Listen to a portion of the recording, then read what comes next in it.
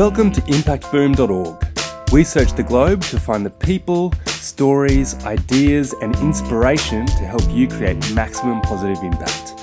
Each week, Impact Boom brings you thought-provoking interviews with world-leading practitioners passionate about creating positive social change. These designers, social entrepreneurs, educators, innovators, thinkers and doers share their projects, initiatives, thoughts and insights on creating a better world. You can find all the stories, links and other great content at impactboom.org. Follow us on Facebook or Twitter for the latest updates, or subscribe to the newsletter or on iTunes. Thanks for listening to episode 36 of Impact Boom. My name's Tom Allen, I'm the director of 7 Positive, and I'm passionate about bringing you the latest interviews and insights to help you create positive social impact. Today we're speaking with Isaac Jeffries. Isaac Jeffries designs and builds social enterprises in Australia and in the developing world. He works at Business for Development, an NGO that creates sustainable businesses that lift thousands of families out of extreme poverty. Isaac also works with the Difference Incubator as an advisor to social enterprises and not-for-profits who are looking to become financially sustainable. Most of Isaac's work centres around building strong business models. If you can make an enterprise resilient, it has the best possible chance of changing the world. He's also passionate about young people getting involved in social enterprise, both to develop their skills and to find creative ways of addressing important problems. So in today's podcast, we'll discuss Isaac's journey as he shares his experience working in the social enterprise and development sector. We'll get Isaac's insights and perspective on social innovation opportunities, and we'll hear what Isaac believes can be done by governments and the private sector to create stronger opportunities for positive social change. Isaac, thanks very much for joining us. Thanks for having me, Tom. I've really been enjoying the podcast. Fantastic. Isaac, could you please share a little bit about your background and what led you to the work in social enterprise and development sector? I first got interested in business when I was 12. My friend and I, when we were in Year 7, started a competitor to our high school's canteen. And we thought that the prices they were charging were too high. We thought their opening hours were too short. And we set up our own, I suppose, rival, selling cans of Coke out of an old fridge that we found. Classic. And it took about 18 to 24 months, but we ended up running them out of business and taking over it ourselves. So what I learned a lot from that was that I find business really interesting. I find working with customers really interesting, and it's something that I find naturally quite engaging. Yeah. So that then led me to wanting to study business at university, and I went to Swinburne in Melbourne and studied international business. Yep. I picked Swinburne because they had a program called industry-based learning, which is where partway through your degree you can do a 1-year paid job placement and get a good idea about of what the workforce is actually like. So I did that. I competed and I won a job at ANZ, and I got to work at ANZ in their strategy department. And that taught me a few things really quickly. The first of which is, it turns out I don't really like finance full stop. I don't really like strategy full stop. It doesn't really get me out of bed in the morning. And what I realized I really missed was having that sense of meaning and that sense of purpose behind what I do. Yeah. So I finished up at ANZ and I turned down a grad job there in favor of working at a place called Servants Community Housing. And that was where I got to use the finance business side of things for something really important. So Servants Community Housing is an organisation that helps people who are homeless and people with severe mental illness, and provides an incredible community atmosphere and a really nice place to live. Yeah, very nice. And what I found was that was a job where if I did my job well, people are genuinely better off for it. And if I do my job poorly, people are genuinely worse off for it. And I found that really motivating.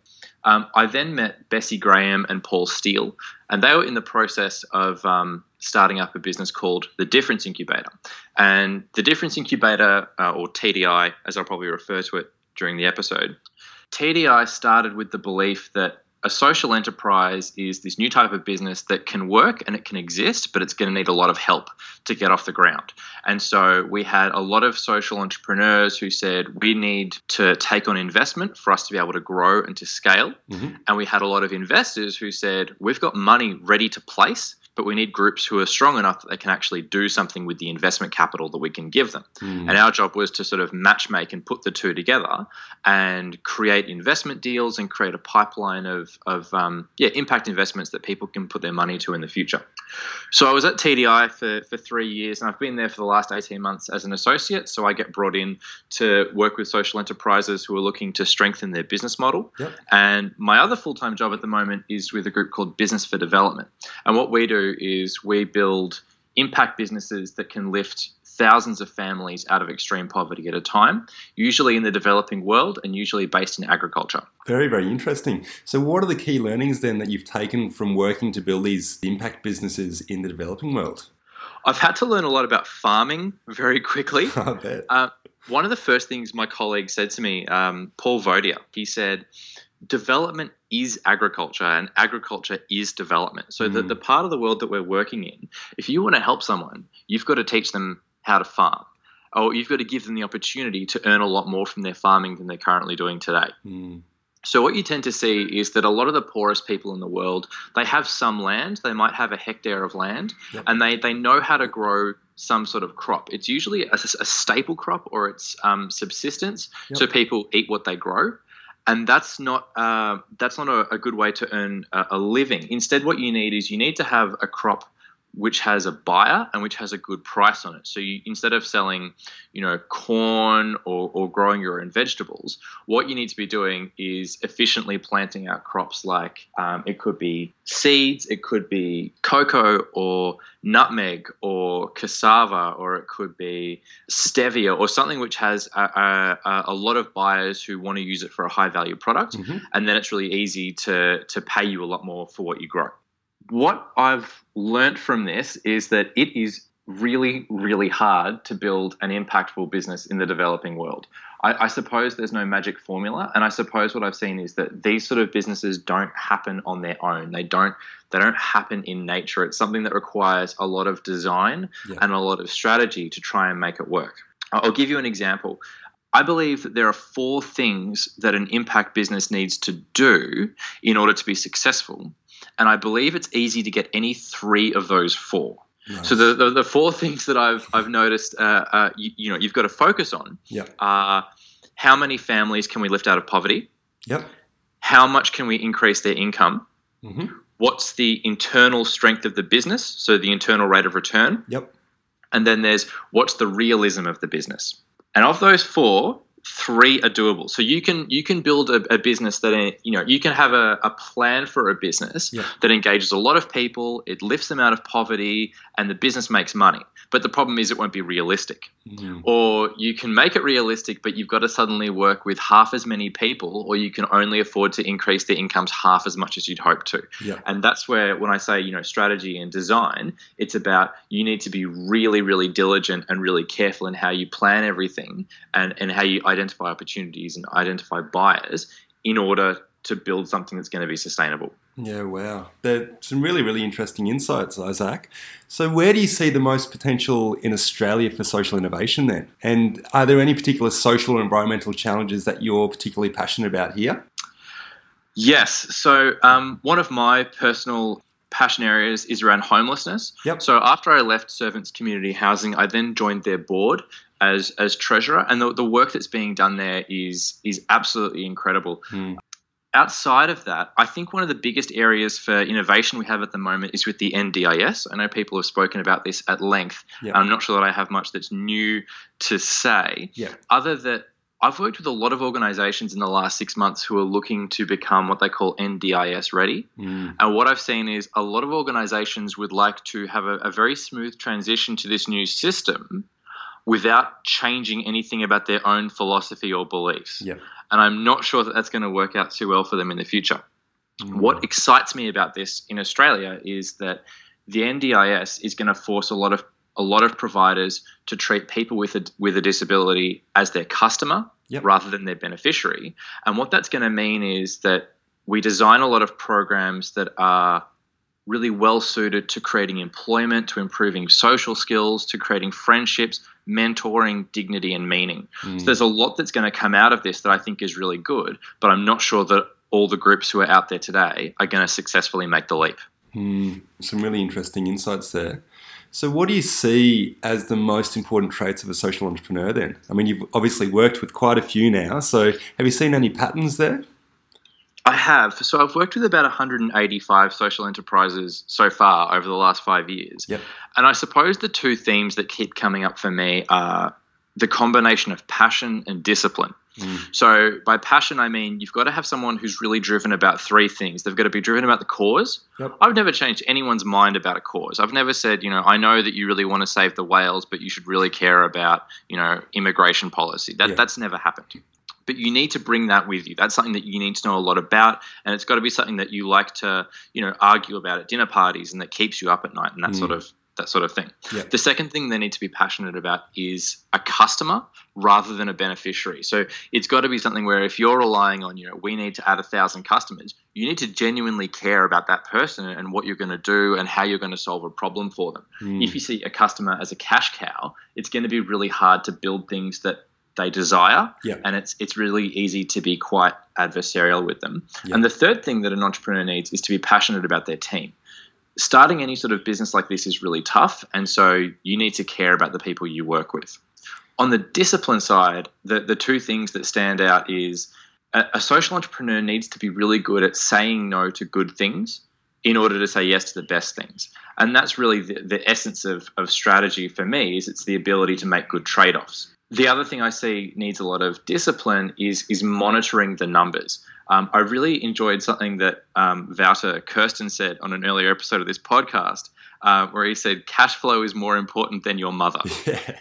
I thought that's a really, really good way of putting it. And if an entrepreneur comes to us and they start with that approach, it's really easy for us to help them take that even further.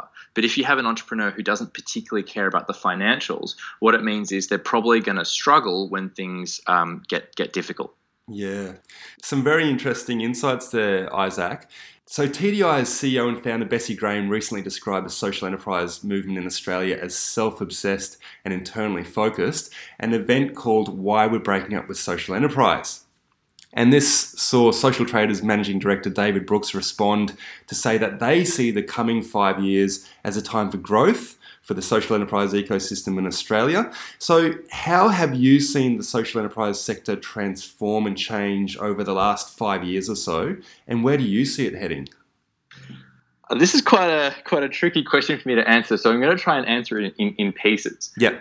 I suppose the first thing for me is I see a difference between where the industry is heading objectively and how most people I know in the industry feel about it at the moment. Yeah. And I think it's taken me a while to sort of process my own thoughts on this.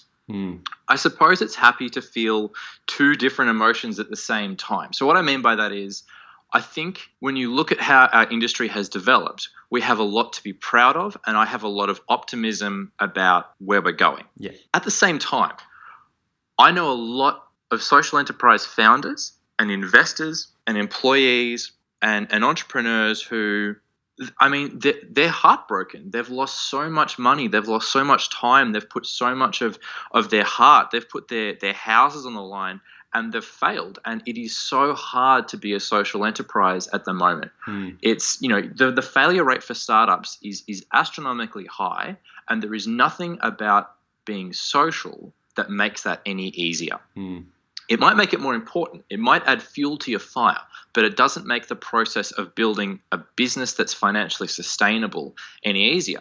So I know entrepreneurs who have had incredible loss and incredible difficulty, and they feel really burnt out. They feel resentful. They feel like they haven't been supported. They feel like investors have neglected or ignored them. And then I've got investors who feel like we've tipped a lot of money into this, and a lot of our deals have fallen through. Now, at no point am I saying we should feel sorry for investors or anything along those lines. Yeah. But there's a lot of disappointment out of there. There's a lot of heartbreak out of there, and I think that needs to be captured. When I go to social enterprise events, that doesn't seem to be something that's spoken about on the stage. It's the kind of thing that gets spoken about over a beer, but it's not the kind of thing that a lot of us are willing to publicly acknowledge. It's not a very popular thing for me to say even now, because it's not criticism about the industry. It's more criticism about it just feels like we're all experiencing a lot of failure, but no one's willing to talk about it. What I'm also starting to see is that there's a sort of like a first generation of people who have been really interested in social enterprise, who I know are currently suffering from burnout, who I know feel a bit worn out, resentful, and I think they might take a step back for a few years.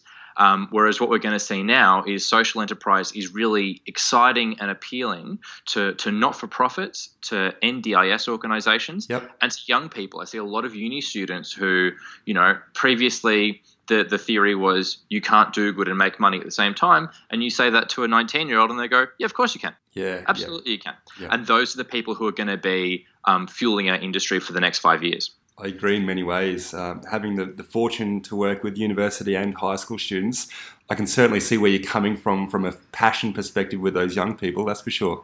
So I'll give you one final example on that. A lot of people I know who work in this industry are critical of Thank You Water or Thank You Group. And I'm not. I love Thank You Group. Not because I'm their biggest customer, but what Thank You have done is they have made social enterprise a household name. It's something that when people go, what is a social enterprise? And I can say, have you bought a bottle of Thank You Water? Or have you used their soap? And they go, oh yeah. And then what that's done is that's planted a seed of it is possible to have impact through buying a product. It doesn't need to be a charitable donation. It can genuinely be something that is good for you and good for the beneficiary. What that means is that then when you go to teach these young people about how to build a business model that works, they've got a frame of reference that a lot of people, 10 years ago just didn't have. I think that's a really interesting insight. And I think many people might relate that to social enterprise like Tom's, for example. Yes. Where they are sort of understand that. And at the same time, that one-for-one model has also seen, I think, quite a bit of critique. But, it's obviously brought that type of business model to the forefront and a lot of understanding. That's exactly right. And I would hope that our industry, in 5 or 10 years' time, if we look back at that and cringe, that's a really good thing for us as a collective. But it was a starting point.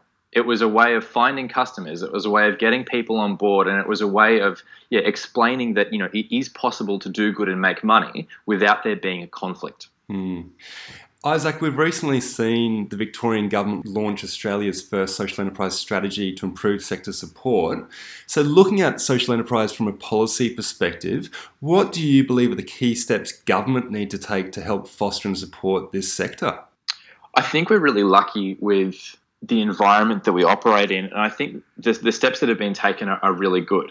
What I'd want to see is steps that develop resilience rather than grant dependency. So I see a lot of entrepreneurs out there who feel like they should be supported by being given grants and free money, and it's actually really quite damaging. If you have a business that constantly requires the founder to go away and write more grants, it's really hard to then focus on actually building up the organization and adding to your customer base and scaling up over time. I think social procurement's a really interesting opportunity, but perhaps I have a different perspective to where other people are coming from. I see that social procurement is a really good way of finding new customers, but it's got to be based on self-interest rather than altruism.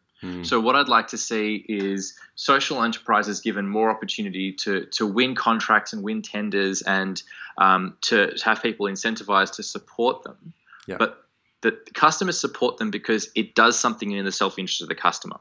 I would not advocate for regulation that says all businesses must buy from a social enterprise, because what that does is it allows complacency. I think it should be that the government has the ability to stamp out a lot of evil, unethical business practices and sort of raise the minimum standard. And that means that social enterprises no longer have, they're not going to be undercut in the same way that they are today. I don't know many social entrepreneurs who feel like they're suffering from oppressive bureaucracy, I suppose, but I know a lot who are suffering from customer disinterest. And so I suppose any assistance that policy can give in terms of, giving entrepreneurs access to programs and advice and to, capacity building is really, really useful. But that doesn't mean that social enterprises should be immune from competition. Yeah, very interesting. So what advice then would you give to businesses who would like to use their business models as a way to generate positive social impact? there's a model I really like to use called the 3 lenses of innovation. So if you would like to be a social enterprise that is sustainable and impactful, you have to have 3 things down pat. And those 3 things are desirability, feasibility, and viability. Yep. I tend to draw these 3 as a Venn diagram. You can't afford to drop the ball on any of them, and each of them is an opportunity to create really good impact in the world. So what I mean by that is desirability is when you sell a customer a product or a service that innately does something good for the world. So if you can sell them something that's good for their health, or it is something that educates them, or it advocates a message, or if you can, it's something where you go, if I can sell, 1,000 more of XYZ, then I've actually improved the lives of ... And the reason I like this model is that it doesn't rely on you making a profit to have some sort of impact. So some groups have, they think that the reason they're a social enterprise is because they give their profits away to charity, or part of their profits away to charity. And I suppose that makes me nervous, because what happens in a year when you don't make any profit? Does that mean you've had no impact? And generally they'll go, no, of course not. And I go, right. So it's the thing that you sell is what gives you the ability to make positive change.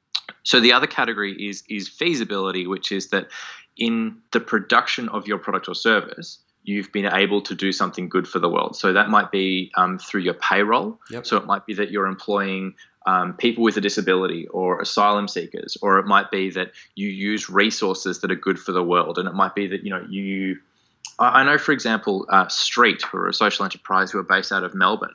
One of the things that they advertised a few years ago, that they sold their 1 millionth coffee.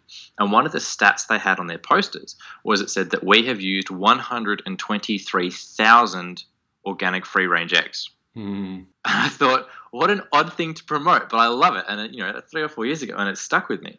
Your business, in the process of operating, can support some really incredible things in the world.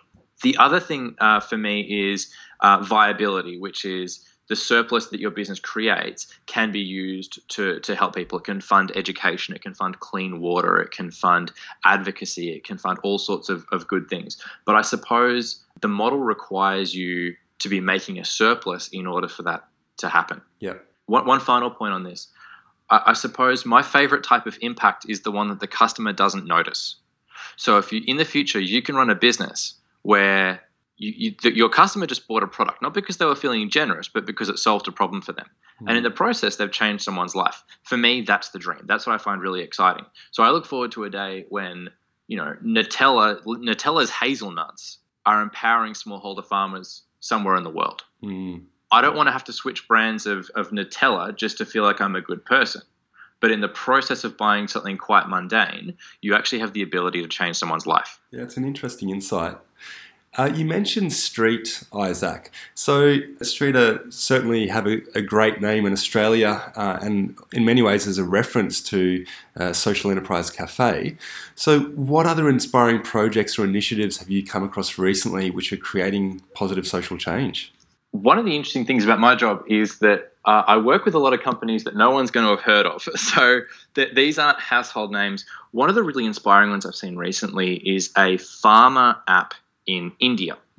So the app is called Dehaat, Dehaat. It has no retail presence in Australia whatsoever. What this app does is it improves the way that farmers communicate with their buyers. It allows them to find better quality fertilizer and better quality seeds. It gets them a better price for their crops. It gives them agronomic advice and support.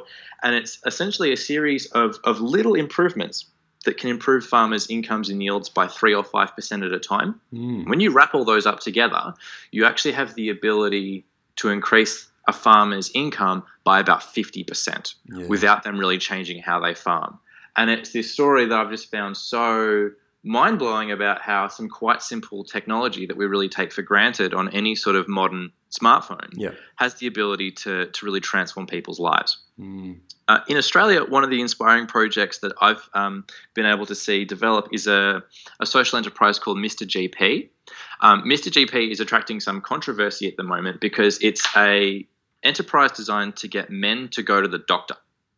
And this is something that men are often quite unwilling to do. And so Mr. GP has gone, how do we change the service design to make blokes more willing to actually show up and make an appointment and follow through with it? And so they, instead of, fluorescent lights and waiting rooms, they're going to recreate a bar type of situation. And you and your doctor aren't going to speak over a desk. You're going to talk shoulder to shoulder, sitting up on stools at a bar. And it's a service that people would actually want to go to. It sounds different and people naturally resist change, but I think it's different in a way that's actually going to save people's lives. Yeah. So that for me is a really exciting one that I'm looking forward to. I'm looking forward to being a customer of theirs when they open. Oh, certainly. Go and see the doctor and have a beer at the same time. Well, that's the thing. If you want an Aussie bloke to open up about something, you stick a beer in his hand. And a lot of people hear that and they go, oh, that's wrong, or you shouldn't mix this, or what about if they're alcoholic? And I go, of course they're not going to do it if that's the case. I think a lot of people are really ready to be outraged and ready to be upset. And a lot of the people that are outraged aren't Mr. GP's customers. You talk to most blokes about this and they quietly go, where do I sign? Like, how do I sign up? I'll prepay in advance. They love it. But the people who aren't the customers, they don't quite see the value proposition. And so they've decided to, be upset about it on Twitter. Oh, it'll be interesting to watch them move forward then. So to finish off then, Isaac, what are the top 3 books that you'd recommend to our listeners? Can I be cheeky? Can I do this in 2 bits? Oh, most certainly. Okay, so I have a top 3 for social entrepreneurs and I have a top 3 for young people. Oh, great. Let's start with the social entrepreneurs. The 3 books I'd really highly recommend if you're currently running a social enterprise. The first one's called The Art of the Start 2.0 by Guy Kawasaki. Yep. And it is the most down-to-earth, useful, memorable manual about how to actually launch a startup. The second one I suggest is called The Advantage by Patrick Lencioni, and it is the best book on organizational health and how to develop culture and how to develop clarity within an organization. And I've seen this go really, really well, and I've seen it go really, really poorly for leaders who don't do that. And the third one I'd recommend is a book called Shoe Dog by Phil Knight. So Phil Knight started Nike, and it is the best, honest, confronting biography of a startup CEO that I've ever read. It's a really enjoyable book. So those are the 3 I'd recommend for anyone who's actually running a business. Great. If you're a young person and you go, I feel like I'm driven towards working in the impact industry, but I don't have a particular business model that I'm locked into as yet. Yeah. The 3 books I'd recommend, the first one is called Steal Like an Artist by Austin Kleon. It's a really enjoyable book, and it talks about how to take other people's ideas and combine them with others and where creativity and originality comes from. The second one is called 1 + 1 = 3 by Dave Trott, and it is one of the best books I've ever read on how to think creatively and how to tackle problem solving in a really unorthodox way. And the third one is called The War of Art by Stephen Pressfield, and it's essentially a book on perseverance, and it's a book on how to tackle problems and how to overcome resistance and how to force yourself to do things that you know are good for you but that you don't want to do. The reason I recommend these 3 is that you can't unhear them. The authors each put forward such powerful arguments that I think it's very hard to disagree with their philosophy, and it's really hard to disagree with their tactics for how to actually do more with your life and how to think about change and how to think about building something that's remarkable. Yeah. Well, fantastic. There's some really, really good books recommended there, some of which have been recommended before, which says a lot, I think, when we start hearing people talking about similar books. So that's great. Isaac, you've been very, very generous with your time and your insights today. Thanks so much for sharing your experience, and we'll certainly look forward to speaking with you again in the future. Thanks, Tom. I really enjoyed it. Thanks for listening to Impact Boom. You'll find links to the initiatives, people and resources mentioned in this podcast on impactboom.org. Please leave your comments below, and remember, we'll be publishing fresh inspiration and insights to help you create positive impact every week on the website, Facebook page and Twitter.